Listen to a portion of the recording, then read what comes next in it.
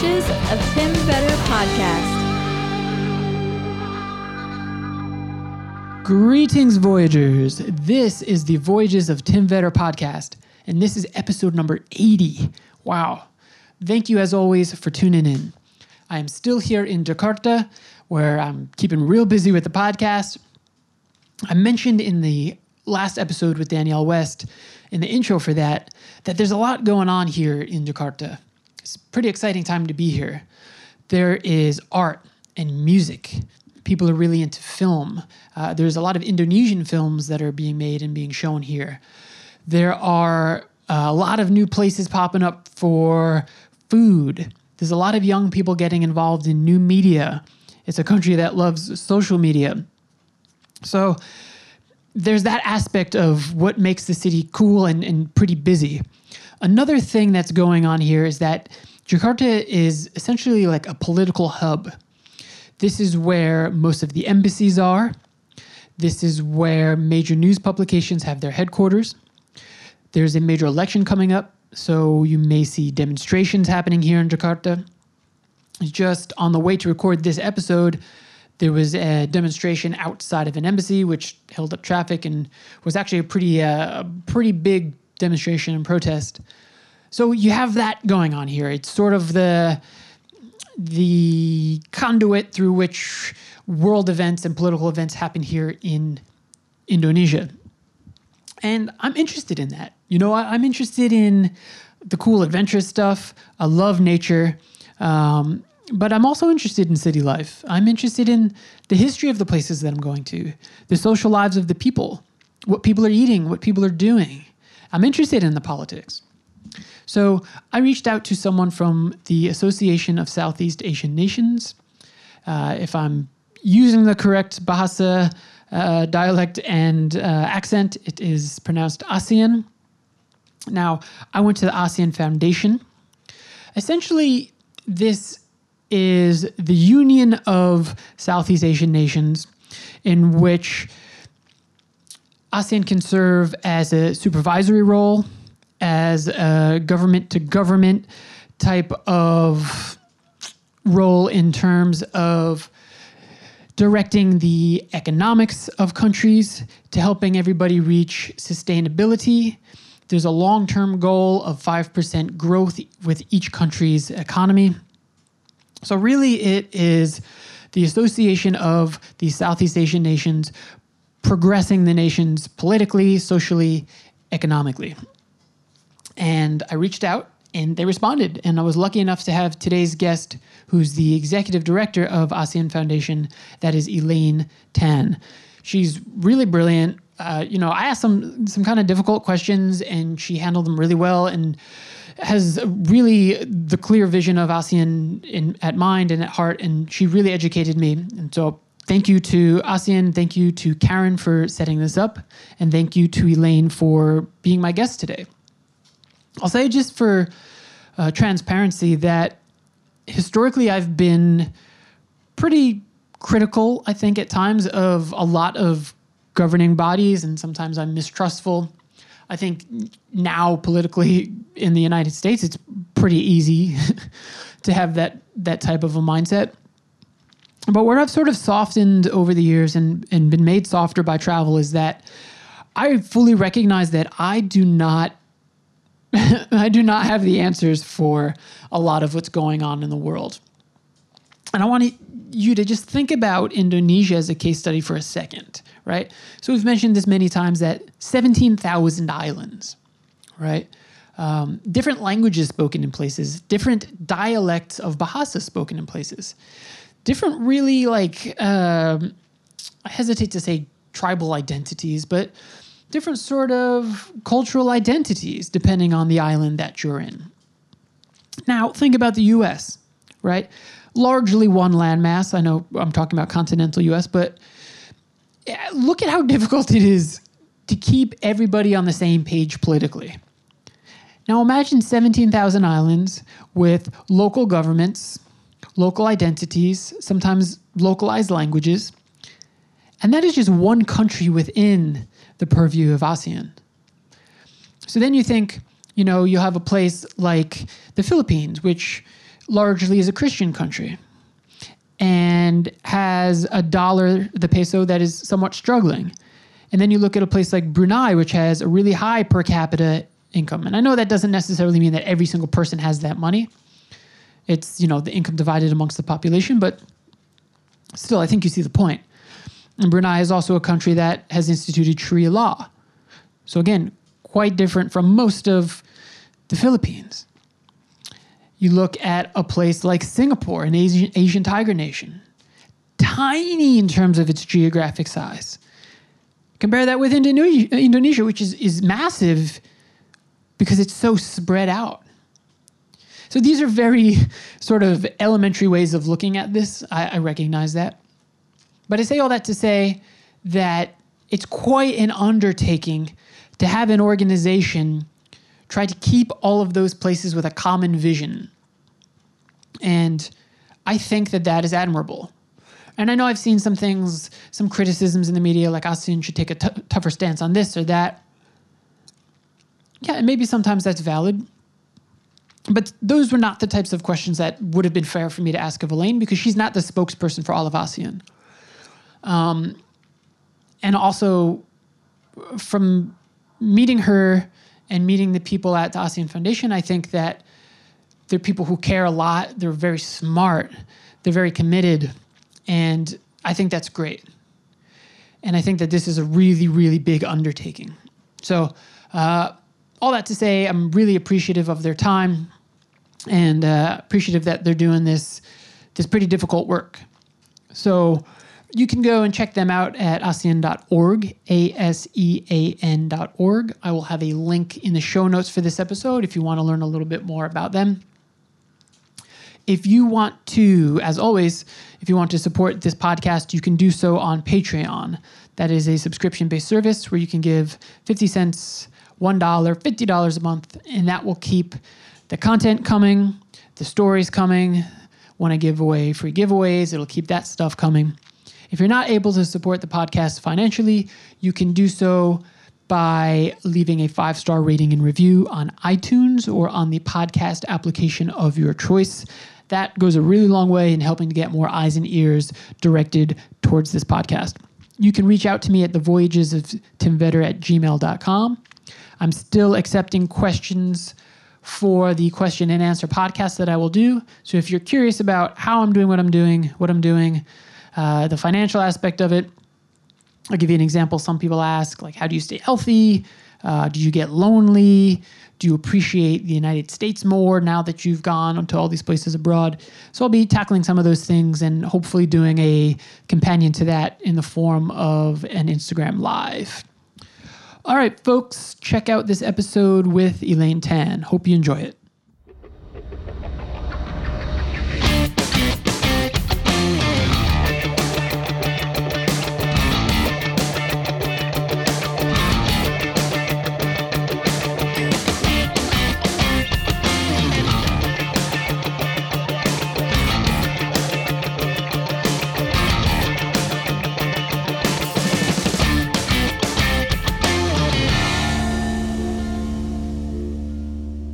So first of all, thank you, Elaine. Really appreciate you giving me your time today. I'm from the States, and a majority of the listeners are from the States, even though actually the second most amount of listeners for the podcast are from Indonesia, which I'm quite fortunate to have. But when people from home say, oh, well, who will you be talking to while you're out in Jakarta? I mention ASEAN, and people say, well, what is that? Okay. So maybe if you could give sort of a broad overview of the organization, and then maybe if the foundation has a specific function within the larger organization. Okay. All right. Thank you, Tim, for inviting me to participate in your podcast. Okay. So ASEAN stands for the Association of Southeast Asian Nations. It was born out of a need in the 60s to basically contain communism. That was basically that was what was happening in the 60s. So ASEAN was born from 5 countries. countries, Malaysia, Thailand, Indonesia, Singapore, and the Philippines, to essentially work together to collaborate on issues around political security, economic, and social-cultural, because we have to remember the 60s and what it was like. And all these countries basically was recently independent, except for Thailand. So basically, they wanted an opportunity to work, to see how we can sort of like work together amidst a region that was quite, how would I say, tumultuous. So that's how ASEAN started, basically wanting to be good neighbors and wanting to basically focus on developing their countries amidst a very problematic neighborhood. Yeah. That sounds actually quite similar to, on a global scale, sort of the initial function of the United Nations, which was in sort of like a post-global war type of a situation, how to sort of prevent that from happening again. How does ASEAN function in relation to the UN? Do the organizations work together? Are there specific issues that one organization will tackle that the other one doesn't? No, I mean, that's the UN. It will be at a global level. ASEAN is where we are at the regional at Southeast Asia. So the issues that the UN tackles are quite global. And of course, some of this also can be translated or can be worked at the regional level. But ASEAN also has its own, I would say, priorities in terms of wanting to see this region developed further economically, whether economically or political security-wise.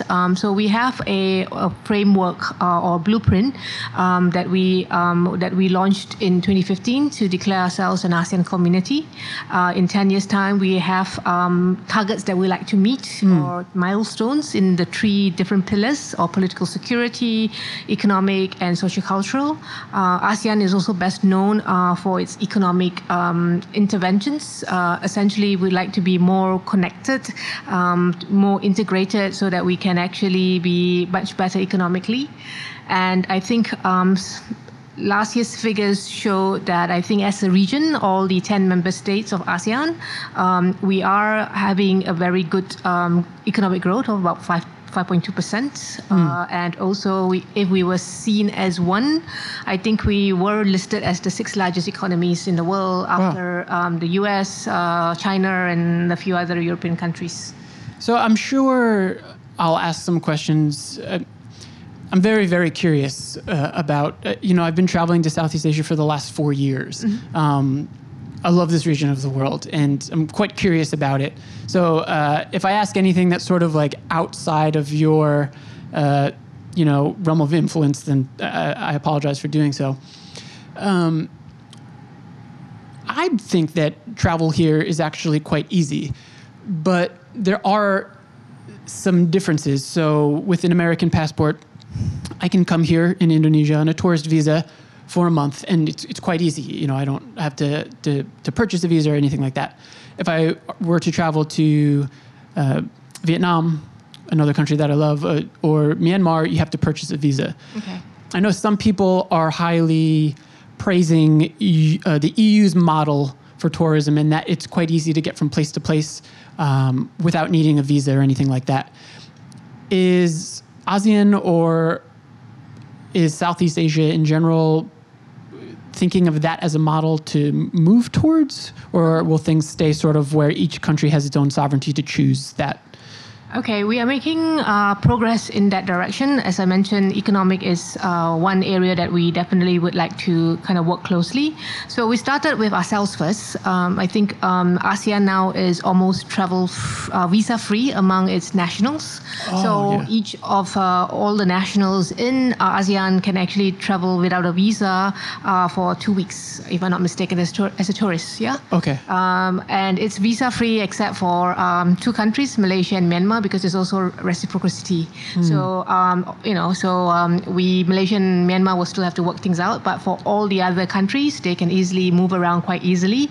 And also because of ASEAN, because of the open sky policy, this has also increased the number of budget airlines being formed and basically being operated in the region.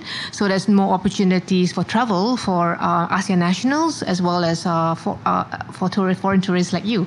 So now we see a number of budget airlines, whether it's AirAsia, Lion Air, or Scoot, or even Cebu Pacific. So these are the number of airlines they have basically increased since I think in the last 10, 15 years. So basically this is because of ASEAN trying to actually have much better integration.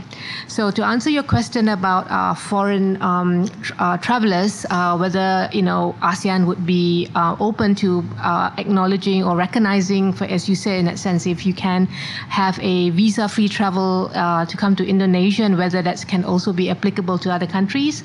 ASEAN is working on that. It'll take some time because our countries are of very different level of development. So we started already with our own nationalities. So eventually we will try to also see whether it's also possible to actually grant a visa, let's say for Malaysia, Malaysian visa, which will then enable a foreign tourist to actually then use the same visa to travel in ASEAN. So we are working, I think I would say is a work in progress. Yeah. It's interesting. This is maybe a little bit of a tangent, but just the other day I read an article, I think in the Post, about the tourism minister here in Indonesia was saying that maybe Thailand is sort of the model for tourism, and that Bali has sort of followed that model, and that maybe the rest of the country should sort of seek that model out. And this isn't a question, it's really just sort of my thought. I can certainly understand that, and I think that for a lot of travelers from the West, they want to seek certain comforts and standards that they're used to at home. Mm-hmm. But having traveled a lot, it's interesting to me that sometimes you realize that some of those standards or comforts are excessive or even wasteful. And I think that you can go to Bali and experience a lot of culture. Mm-hmm. You can also go to Bali and experience a lot of what you're used to at home. Mm-hmm. You can stay in certain places mm-hmm. and just sort of have the lifestyle that you would at home. And what then is the point of traveling? So to me, I read that and I was thinking, like, yes, certainly I want the country to succeed economically, but I would hate to see that come at losing sort of authentic culture, which is really what I like to travel for. Okay. All right. Just to respond, I think Southeast Asia is definitely one region where you can definitely have diversity, and I think ASEAN as a region would like to attract more tourists to come because mm-hmm. it helps economically.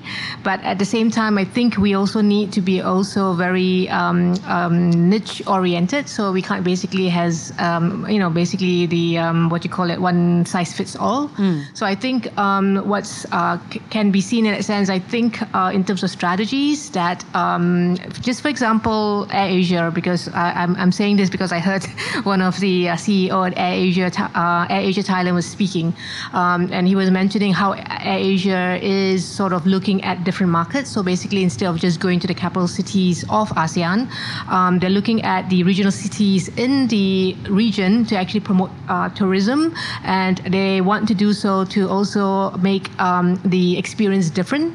So basically then it's about having a variety of the hotels that you want that of a certain standard, or if you want to be more adventurous, and then it's possible for you then to think about also community or ecotourism. Yeah. And in the whole process then is making sure that infrastructure is made available for choices. So they're already flying into the regional cities, then they're helping, I guess, in having the connectivity, then basically then sort of options for governments, also the communities, to see what could be the best way to actually attract the tourists to go inland to actually experience culture that's different, or to have what basically you're basically used to in that sense. So that's, I think, a strategy that the countries will have to adopt to basically market themselves differently from one another, but under the umbrella of ASEAN as basically receiving visitors every year. It's interesting. And so listeners understand, ASEAN's function is not as a government body, really. It's more, is it fair to say it's more of an advisory role? And how would you... Okay, we are an intergovernmental organization. Okay. It's ASEAN is owned by member states. Unlike the European Union, ASEAN member states, which consists of Indonesia, Malaysia, Singapore, Brunei, Philippines, Vietnam, Laos, Cambodia, and Myanmar, and Thailand, they also have, they hold very much tightly to national sovereignty. Yes. So whatever ASEAN decides, let's say for the open sky policy, then there will be to have negotiations on, okay, how can we get this done? How does it, because some of us have our own national airlines, so how do we ensure that our national airlines are not, how would I say, affected? So discussions around this would be sort of to ensure that our national interests are taken into consideration. So I mean, I wouldn't say we are a advisory body. I think basically what ASEAN is trying to do is, as a region, we would like to kind of like ensure that all of us agree that this is where we would like to move forward, and then what would be needed to actually ensure that, and that's where it happens at national level. So there are aspects of our work. What I'm trying to say is that it will need a lot of effort to actually ensure that things are done so that we can actually move forward. Yeah, to that point, so travel to me has opened up my eyes to a lot of things. So I was in Brunei recently, within the past 3 months. I was also in the Philippines. Two places that are member states, two very different places. And I think that it's very easy to be critical behind a keyboard, right? And I've even seen things like ASEAN should take a tougher stance on this or that. I would imagine if, like you just said, one of the keys is to allow countries to keep their sovereignty, of course. It would be quite difficult to have places that are vastly different in a lot of ways under one umbrella. Now, when I think economically, it's interesting. I was in Sri Lanka, which obviously is not Southeast Asia, but I went directly from Sri Lanka to Singapore. And I thought to myself, it's almost like stepping between two different worlds. And while it's not quite so different, it's not quite as much of a leap between Indonesia and Singapore, from an economic standpoint, is quite different. You see, even in the news, that the rupiah is struggling a little bit right now. Now, these are two very different geographical locations. Singapore is quite small. Indonesia has different languages, different cultures, and I don't think that you can quite replicate Singapore or an Asian tiger nation here in Indonesia. But, I mean, do you know, how does ASEAN tackle, how do we increase the rupiah's value, or how can we take some of the successes of Taiwan or Singapore and emulate that here in Indonesia when there is clearly a different culture, different geography, different situation? Okay. Sorry, that was very loaded. Yeah, okay. I won't talk about the rupiah because you need to have macroeconomics sort of background, and I don't have that. Okay. But what I can say is I think in ASEAN and what we are trying to do in the different sectors or the different pillars, whether it's political, cultural, or economic, is basically to share experiences. So you actually highlighted, the vast difference between Singapore and Indonesia, Brunei and the Philippines. Okay, both Singapore and Brunei basically have very high, per capita income. Yeah, because I think in ASEAN, I think they are, it's the opposite of GDP is quite high compared to the country itself. But at the same time, Indonesia is huge. It Yeah. has 260 million people compared to Singapore's almost 6 million people.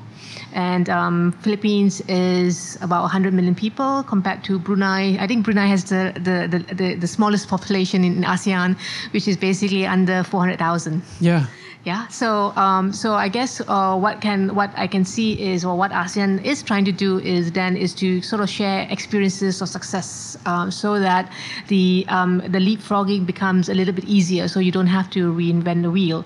So take the case for Singapore, and what can we learn from Singapore in terms of its financial systems, or even in terms of how it's trying to be more digitized. I guess these are some. It's basically, they had basically a time frame of 20, 40 years, 20 to 30 years to do something. So if that experience can be shared with others, then basically you are basically shortening the learning curve, so that you don't have to spend as much as how Singapore did in terms of its digitization, or in terms of its society, or its the government systems. So that's what I think ASEAN has to offer, to actually share with others, to kind of like learn and see how they can improve on certain things, in terms of whether it's the education system, whether also is how you do business, and also I think what the others can teach Singapore is then how you can actually look at diversity in terms of just from the environment, or other things in terms of to learn and basically make investments, and you look at this region as also something that you can also help invest and develop accordingly in that sense. Yeah. One of the things that we've seen recently with Indonesia is, likely it's linked to climate change, is the frequency that these natural disasters are happening. Is ASEAN playing sort of an advisory role? Because this is definitely tied into the economy, but an advisory role in how to sort of create a physical infrastructure that will, set Indonesia up for a better future if the natural disasters continue to happen at this rate? Okay, I think there is a definitely one of the sectoral bodies, or one of the areas of cooperation definitely is disaster management and humanitarian assistance. And ASEAN has established a coordinating center called the AHA. It stands for the ASEAN Coordinating Center for Humanitarian Assistance. It's based in Jakarta, and this role of this center is also to help with the development of personnel, not just in Indonesia, but those in disaster management, on what are the to learn from how we can support one another in terms of crisis like national disaster, which is a natural phenomenon. Definitely Philippines, Vietnam, particularly the coastal areas, definitely are prone to national disasters. I think recently in the Philippines, they just went into a typhoon. It's typhoon season now. Yeah. So basically, a few weeks ago, they were hit by the typhoons, and it has now exacerbated because of climate change, because of the way the weather patterns and all that. So ASEAN is trying to actually help through this center to actually, in terms of technical assistance, how do you mitigate this? So basically, having better equipped or better capacitated personnel to actually anticipate such situations, and how to react and basically mobilize one another to provide that support. Wow. So do you, for people that want to sort of, I guess, work for ASEAN or become involved in it, I'm imagining with all these different functions that you mentioned, you're going to need some top minds in terms of economics, in terms of science. Are there people that work in other industries that serve as sort of an advisory role? Like, how did people get involved in becoming influential within ASEAN? Okay, all right. Just to give you an example of the U.S. Support to ASEAN, ASEAN is G2G, government to government. So the American government and the people have actually is supporting ASEAN through a few facilities. Oh, really? Yes, we have one facility that is basically looking at trade issues. So basically, it's for me it's quite technical, but they're looking at things like customs, basically helping SMEs, and also areas of customs, and I think it's also in terms of cybersecurity. I mean, a few of that. I'm just going to be sharing a little bit more of our experience working with the American support. So when you talk about science and technology, the American, through USAID, is supporting us to actually establish or develop a network of science and technology fellows in ASEAN. The whole idea is also to promote people-to-people connectivity, but also connections with the American AAA. I think it stands for the Academy of Sciences. Yeah, and basically it's where we sort of like also share experience on how American scientists are, by using their scientific knowledge, able to then influence policies. So what our policies, when you talk about how can people support, is basically share experiences of how we can learn from other countries in using expertise to help us in terms of evidence-based policy making, so that the policies that are much more in tune to basically how it affects people. America, through the USAID program, we are actually able to have that kind of programs. Interesting. So this is where experts can actually also support.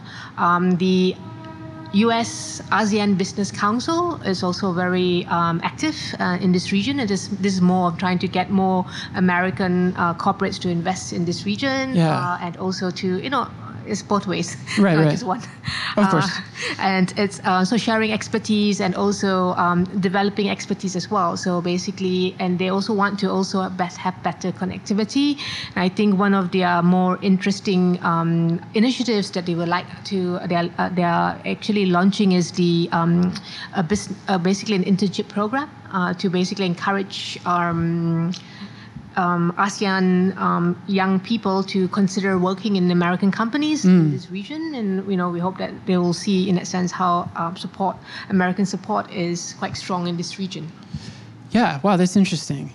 I'm blanking. I've been thinking about this question, and I'm blanking on the term. It's likely that but sort of like a case study. And anytime we need to stop, just let me know. Yeah. But sort of like a case study, in the Philippines, there are a lot of workers who become, what is the term? They become foreign workers. Overseas workers, overseas foreign workers. Yes, that's it. And many go to Hong Kong, go to Arab states, and they work and they send the money back home. Mm-hmm. And it's, for families and even for stimulating the Philippine economy, like that's quite advantageous. Mm-hmm. But I would imagine in an advisory role, long term, you would want the value of, and I've been to so many countries now, so I can't remember the name of the currency in the Philippines. Pesos. Pesos, yes, thank you so much. I would imagine you would want the peso to be strengthened itself. Is this something where ASEAN would come in and serve in an advisory capacity? Okay, I think when you talk about advisory capacity, I think what we have actually been discussing at the ASEAN level in terms of the education sector is to see how we can actually have a framework of competencies. So in ASEAN, because of our different, the different nations and our different education systems, I think we are now moving into having conversations around competencies, whether we can have an ASEAN competency to then discuss of basically having to ensure that workers will have basically a competency that is similar or recognized in ASEAN to then actually then encourage more I would say movements of workers in this region, if we have a better understanding of how we can address or gauge how a worker can actually in terms of the skills that he or she has. So it's a work in progress because, as you can imagine, we are talking about 10 countries, and of course, you have each of us have our own national competency. So then it's coming to see how we can, in terms of some different for some of these occupations, so that can help to facilitate, hopefully, more opportunities for working in each other's country, in terms of then helping, I guess, addressing some of the challenges we see in what you have described. Okay. This is going to be sort of a long question, so just stick with me. I went to an event last night in which there was a gentleman who is Dutch, and he was here in the hotel during the 2009 bombing in Jakarta. Okay. And he was injured, and now he works in helping to de-radicalize people. And what I thought was really interesting about his talk last night was that he showed a short documentary in which people who had formerly been radicalized explained how people become radicalized.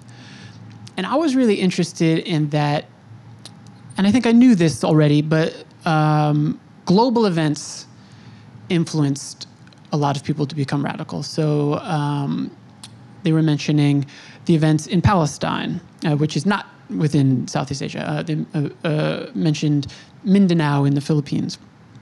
And I think I just use that as an example that in 2018, there's not, global issues are more heavily influencing localized issues.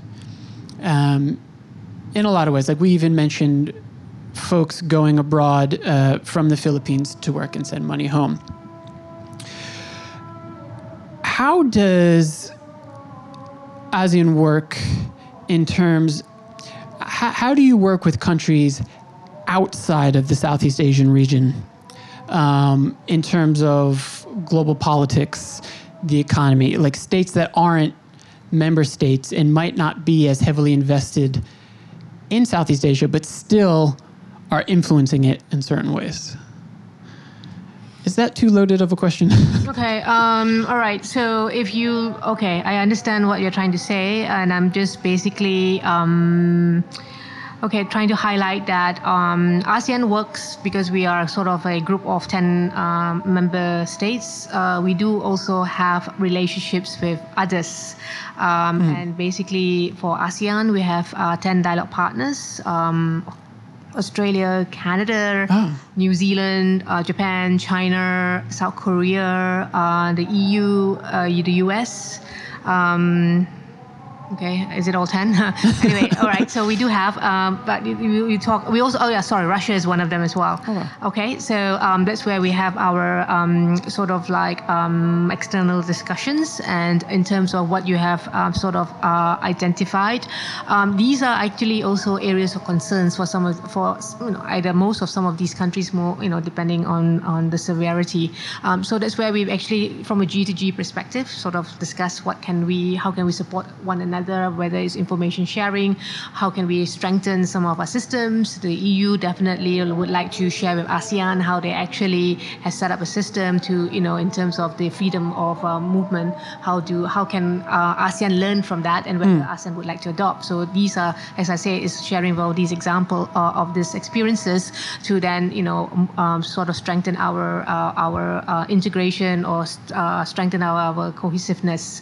But I guess from a people-to-people level, and how can our people be less influenced by others in that sense, and that's where I think ASEAN, where the foundation is also trying to basically develop, which is basically building a sense of identity. When we talk about this is basically how can we get more people to think that the ASEAN project, which is basically cooperation among member countries, is a way to actually work. It's a way to support one another. So basically from a national stand, it can also be translated into individuals like you and I. How can we link up? How can we then work together then to tackle some of these problematic issues? Whether it's the radicals, or how do we then basically ensure that our own identity, our own culture is also, which basically promotes more positive in the whole process. So to answer your very long questions, I think I don't know when I'm also doing that. It's basically at the country level. Yes, countries are trying to basically ensure that we all have the same objectives and how can we support one another. But also at the very local level, in that sense that our own history, our familiarity, our own history, our own culture, that can also take center stage. And how can we make connections to look at our similarities, recognizing that ASEAN is very diverse. Yeah. So about respect, about appreciation, these are things that we would like to, the foundation would like to promote to our participants of our initiatives. Okay, I have just one more for you. So thank you so much. Yeah. One of the things in terms of the economy in the U.S. right now is people are looking at like a 10-year projection and saying, well, what jobs are there going to be?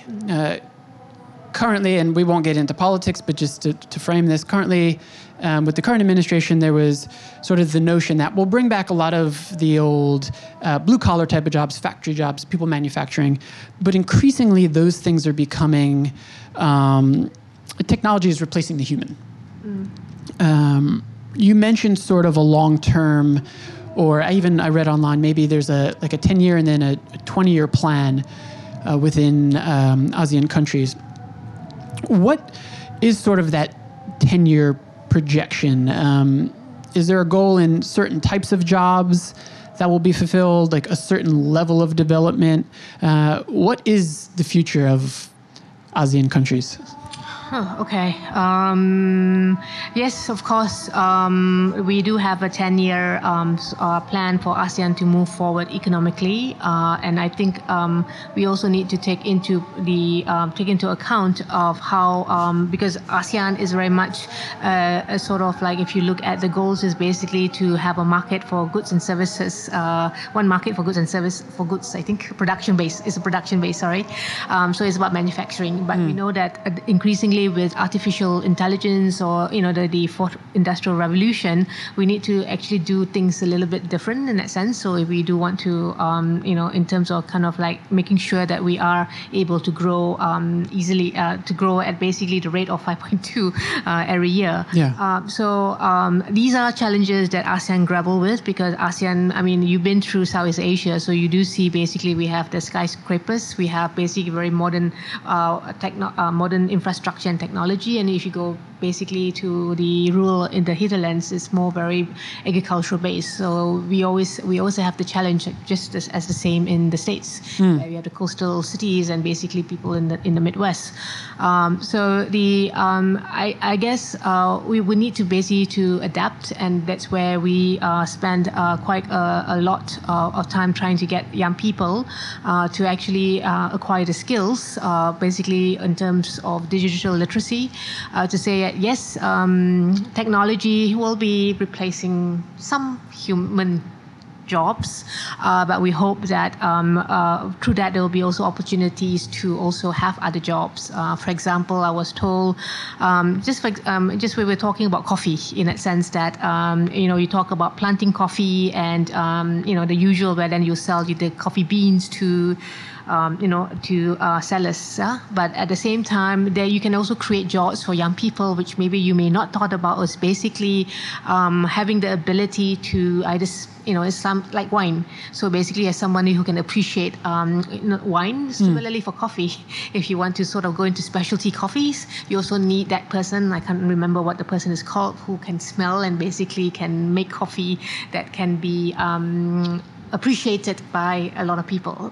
So basically, then you're basically creating new jobs for different people that you may not be aware of in that sense. So so basically in terms of the value chain, what you can see is basically introducing other jobs that basically can be taken over by I guess a robot, but then creating something that is then is part of it that will basically be different in that sense, and that's how you would like to innovate and improve. And I believe that looking at how things are developing, it would appear that services is one. And basically, just in Indonesia itself, you can see how Gojek has really transformed the industry in terms of transportation, and they're using technology to do that. So then it's creating jobs, for people. I mean, there's lots of there's also problems there. But what I'm trying to say is that he has managed to then basically sort of like connect the motorbikes with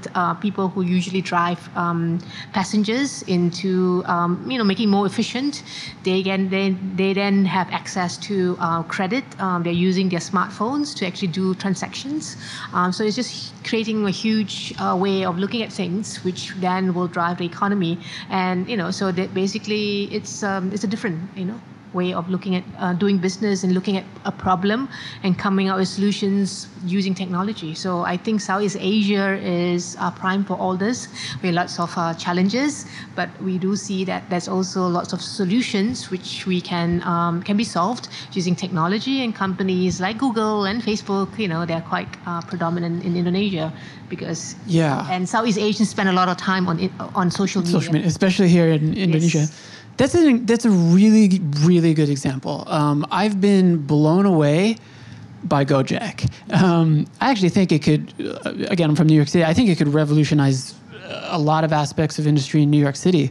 I mean, you can get food through Gojek, you can get a masseuse. I think I saw laundry the other day. Yes. So you're just creating employment. So basically, but then some people argue whether these are the right kind of employment. Basically, these workers are not unionized. They basically are also trapped. But we can work towards that to make sure that they have a decent living wage. But they're creating jobs. I mean, for people to have connections using technology. And so Gojek is one example, which you can see it being also applied in Singapore or in other countries in terms of getting deliveries done. Where just a few years and everything has changed. Right. From hailing a taxi, a motorcycle to get you from A to Z. And these are things that are revolutionized because of technology. Yeah, and adapting to change. Yeah, that's brilliant. Elaine, thank you so much. If there's always show notes for these episodes. Is there a website or a Facebook or Instagram profile where people can go to get even more information about ASEAN? Yes, you can basically, ASEAN has a website, is asean.org. And our website is aseanfoundation.org. And you can just follow us on our social media, both ASEAN as well as ASEAN Foundation, to follow what we are doing and to see how we are actually developing Southeast Asia. Great. And I will link to those, so listeners, you can check those out. Again, Elaine, thank you so much. Welcome very much, Tim. Cheers. Okay. That's it, folks. Episode 80 is in the books. Thank you to ASEAN. Thank you to Karen. Thank you to Elaine Tan for coming on this episode and for educating me and for educating all of you. Thank you to you guys. Thank you for listening. I'm having a great time in Jakarta. Looking forward to learning a lot more and having more adventures and to sharing all of those things with you. Check out the show notes for this episode for the links to ASEAN, for the link to Patreon if you're able to help support the podcast. And I will keep the good episodes coming. As always, everybody, thank you for tuning in. And please, please, please take care of each other.